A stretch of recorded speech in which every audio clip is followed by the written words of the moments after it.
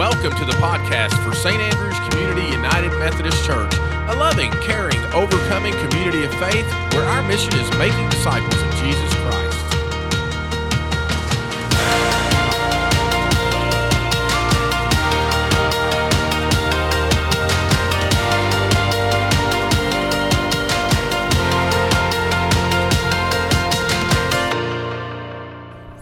Maybe you are familiar with the name Danny Hilliard, maybe you're not, but Danny Hilliard was a voice actor, kind of a down on his luck, a hard luck kind of guy. Work wasn't always real steady for him.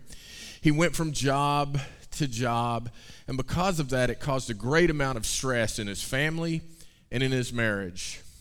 He finally got what he thought was going to be steady work, but he found the work to be morally objectionable. So he quit his job, and he came home one day, and it was his child's birthday, so he decided to throw a birthday party. And when his wife came home early and saw the party and learned he had lost his job, that was it.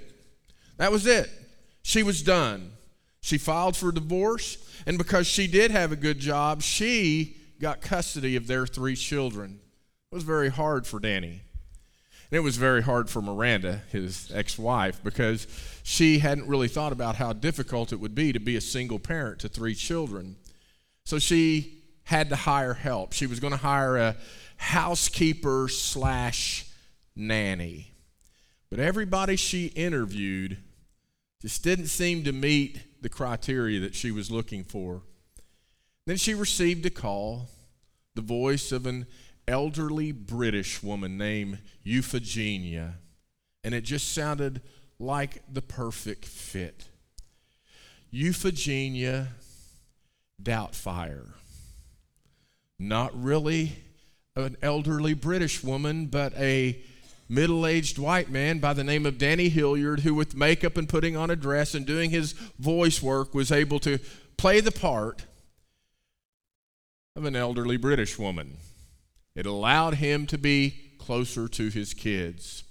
Of course, if you have seen the movie Mrs. Doubtfire, then you remember that role was played by the great late comedian Robin Williams. And in the promotional tour before the movie came out, he would be doing the interviews with news talk shows and everything, and they were always saying, wow, you did such a phenomenal job playing the part of this, British woman. It was just incredible. And in something that may not always be seen or expected from people in Hollywood, Williams' response was different than what we expected.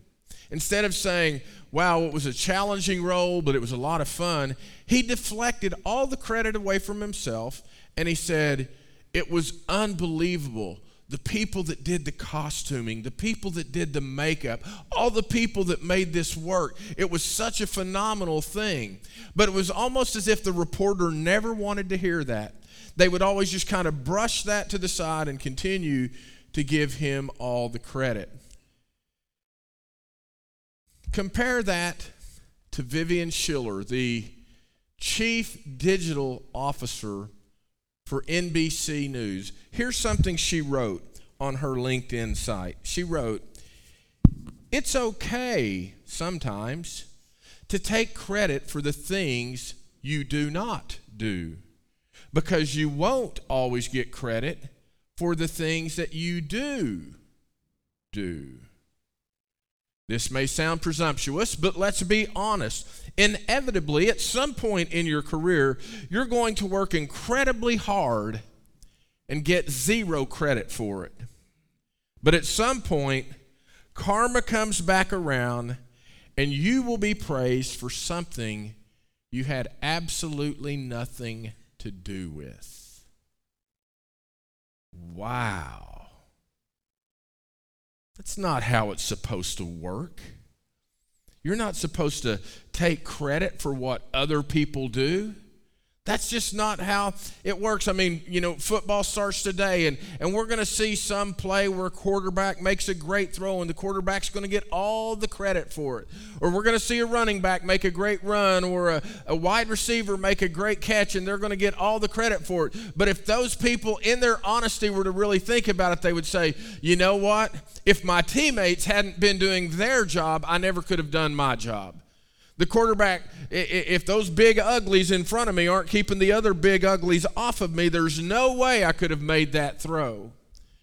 We want to give credit. It's kind of a pet peeve if people are taking credit for things that they don't rightfully have the responsibility of taking credit for. We expect people to give credit where credit is due. And yet this attitude of taking credit for somebody else's work is more prevalent than you might think, even among people in the church. Go back to the New Testament. You remember who the chief antagonist for Jesus' ministry was? The Pharisees, the teachers of the law. The Pharisees were that group that were the experts in the law of Moses. In fact, they knew the history of their country, and they knew that what happened was in the Old Testament, through the prophets, through the priests, God kept warning people, you've got to put away your idolatry. Quit worshiping idols. Quit doing this. Turn from your sin and worship me. But they didn't do that. And despite all the warnings, ultimately then, the nation of Israel is taken out of the land of promise, and they're sent away to captivity in Babylon.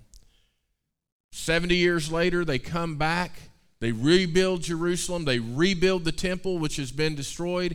And the Pharisees want to make sure that will never happen again. They want to make sure that the promises of God are fulfilled. They want to make sure that people are doing what they're supposed to do. And so they would tell people, we've just got to keep the law. If we keep the law, if we're faithful to the commandments, then God is going to continually bless us. And if you don't know what else to do, just look at us. Follow our example. We will show you the right way to live. And so when Israel was prospering because people were being faithful, guess who took the credit? It was the Pharisees. And they were taking credit that did not belong to them. Now, in some ways, that kind of goes against our sensibilities.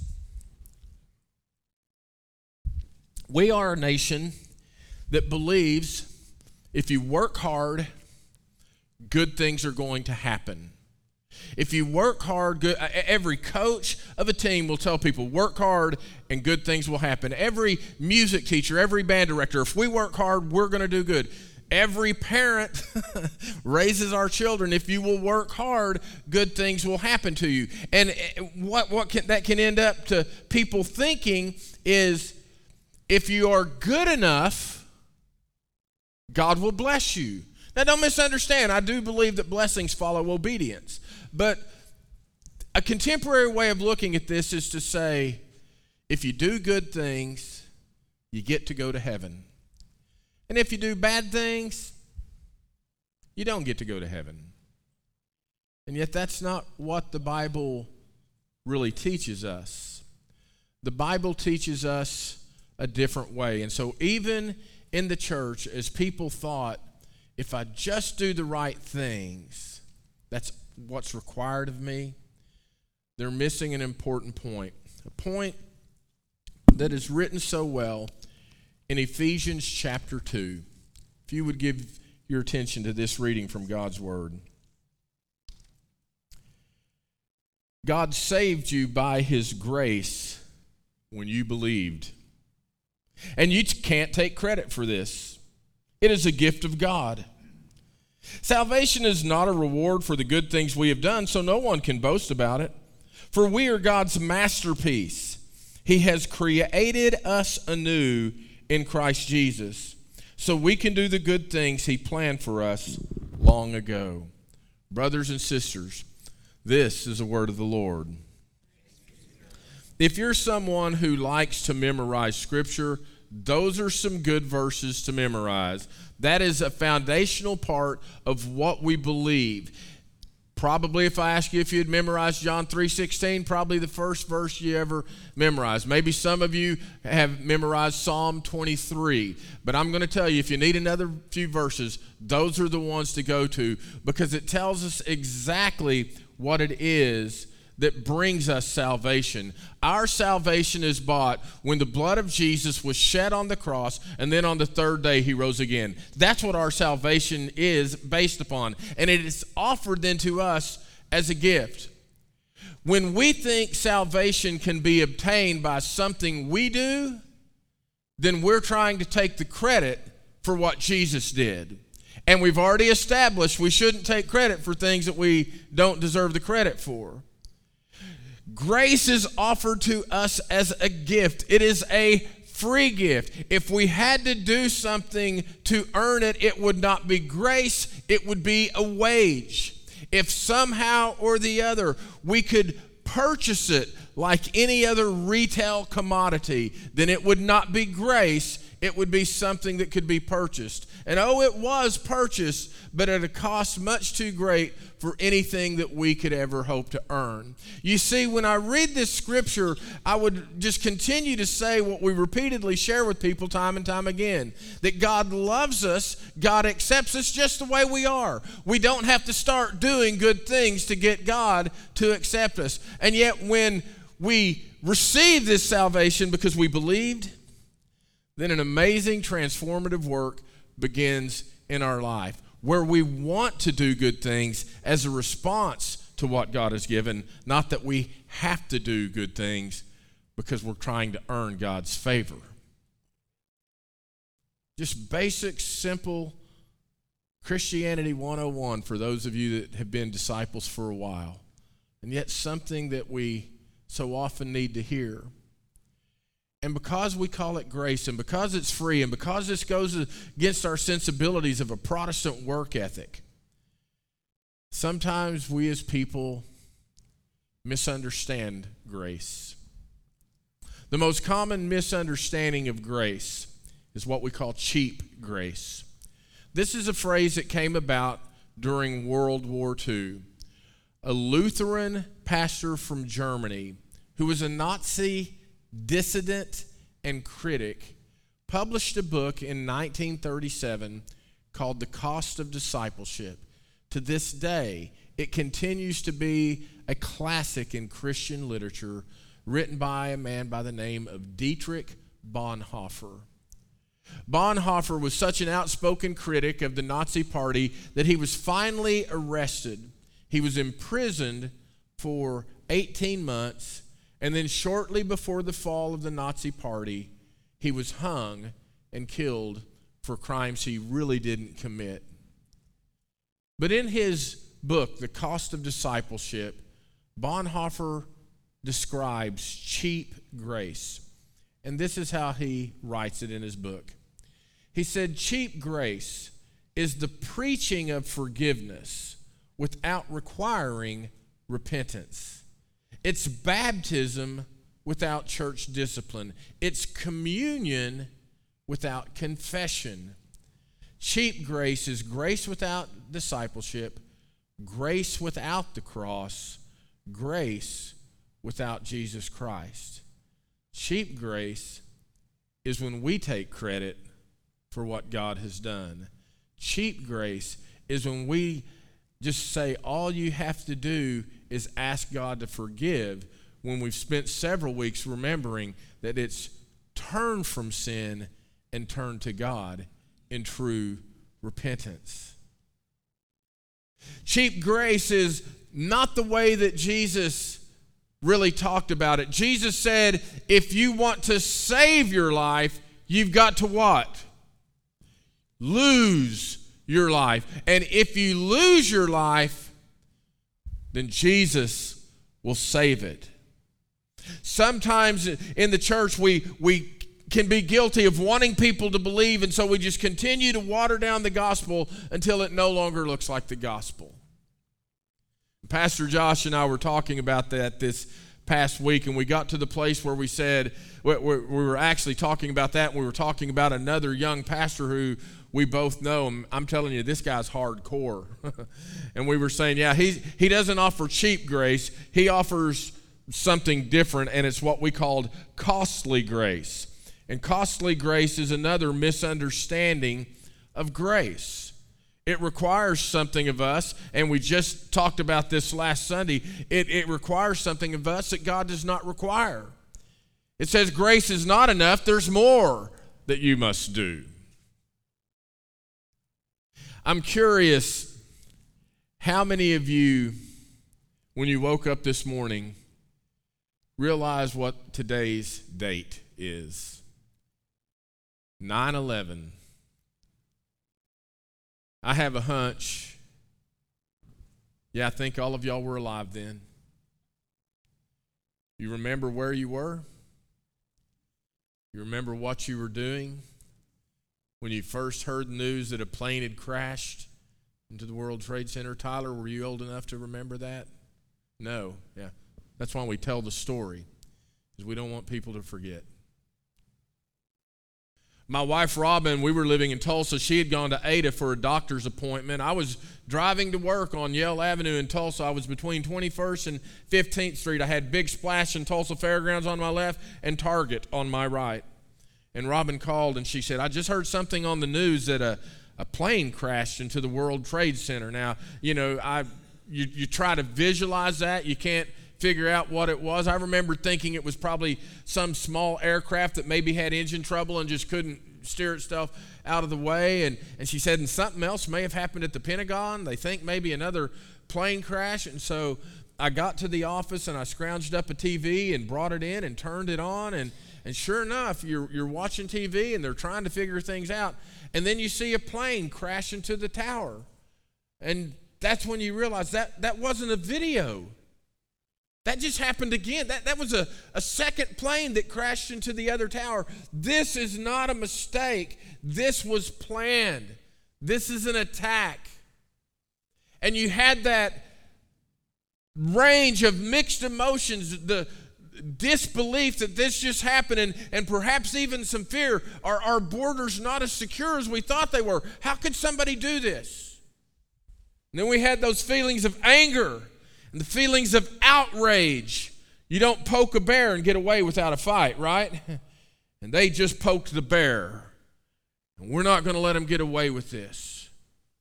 And all these emotions and all these feelings are going through your mind.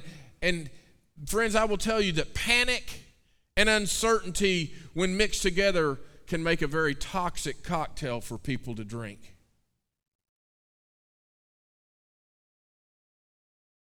Over and over again, you wondered, how would we respond? Who is responsible for this? I asked Robin to call me before she left Ada that day. I just wanted to know when to expect her home, and she did what she did so many times when we lived in Ada. She went to the convenience store on 14th and Mississippi to buy herself a Dr. Pepper and thus address her addiction. But she also stopped and gassed up the car. And when she called me, she said, I don't know what it's like in Tulsa, but it's crazy down here. Everybody is gassing up their car. There's a line at every gas station, and it's almost as if people are afraid that there's not going to be enough gasoline. And what we begin to see is the prices at the gas stations continues to climb. She said, I had to pay double for gas what I did before I left Tulsa. They're price gouging. That's costly grace. Is gouging people for what they have to do. It's trying to get people to convert to faith in Christ based on fear and condemnation instead of understanding what grace really is, a free gift offered to all of us without cost, because the cost has been paid. Grace is free, but Bonhoeffer writes, discipleship brings with it a cost. That having given ourselves to Christ, then the reality is we must take up our cross and follow after Him, losing our life so He might save it. And sometimes if we're still trapped in that place where we feel like we have to do something in order to receive the forgiveness of our sins and the hope of our salvation, when we get trapped into that, what we begin to do is we begin to create a different kind of idol. An idol that we must satisfy when we seek to live then in response to what we have received. And so it is that people can be so busy struggling to overcome their sin that they begin to think that God's going to run out of patience with me. Surely there's an end to all the grace that God has to offer. Brothers and sisters, I want to tell you, God's grace is a bottomless reservoir that will never run dry. I'm glad y'all said amen, because that's a good word. It reminds me of an old song. I bet some of y'all have heard it. It reaches to the highest mountain, and it flows to the lowest valley. The blood that gives me strength from day to day, it will never lose its power. Is that not good news? The blood that Jesus shed to pay the price of our sin, the power that he displayed in rising again from the dead, is never going to lose its power. It's never going to go away. You see, the story of Danny Hilliard was that ultimately they found out he was a fraud. He wasn't really Euphegenia Doubtfire. He was Danny Hilliard in a costume, in a dress, just trying to be close to his friends. But Danny Hilliard learned something, and that is that the truth will set you free. He actually got a steady job playing Mrs. Doubtfire for a children's television show. He actually got to spend time with his kids without having to wear a mask and without having to wear a dress. And so, beloved, I want us to know you don't have to wear a mask about your faith when you come here. You don't have to dress up as what you think a Christian really ought to look like. In our honest moments, we know we all struggle with sin. We all struggle with those habits that we have that cause us guilt, and sometimes they cause us shame, and sometimes we feel in bondage to them. But that's not how we have to live. You see, the promise of our salvation is a gift, and we can't take credit for that. We give credit to the one who paid the price, and we live in grateful response as his disciples, telling other people the good news. Would y'all pray with me?